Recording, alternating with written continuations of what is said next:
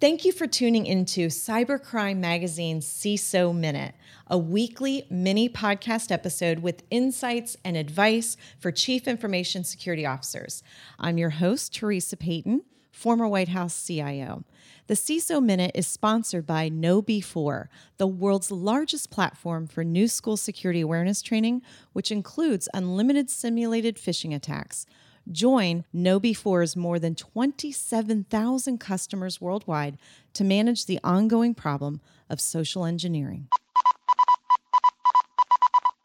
Welcome back to another episode of the CISO Minute. This week, we take a look at some employment-related CISO statistics. Cybersecurity Ventures predicts that 100%, can't get higher than that, 100% of large corporations, this is the Fortune 500, the Global 2000, that these large corporations globally will have a CISO or equivalent position by 2021. This is up from 70% in 2018.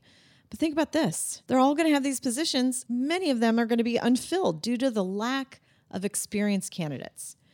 Now, Forrester, the research firm, predicts that the number of women CISOs at Fortune 500 companies will rise to 20% in 2019, compared to roughly 13% in 2017. Here's another statistic. The second highest paying tech job in 2019 is a CISO with a salary range of $175,000 to $275,000. Fortune 500 corporations in big cities pay their CISOs as much as $380,000 to $420,000 annually and more for some of these roles.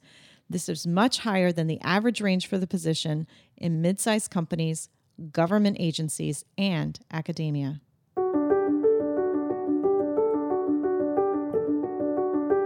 Cybercrime Magazine is published by Cybersecurity Ventures, your trusted source for cybersecurity facts, figures, and statistics. Visit us on the web at cybersecurityventures.com.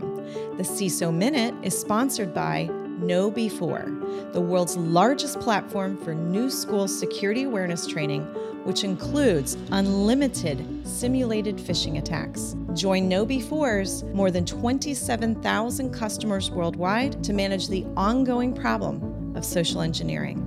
I'm your host, Teresa Payton, and we'll be back next week with another episode of the CISO Minute.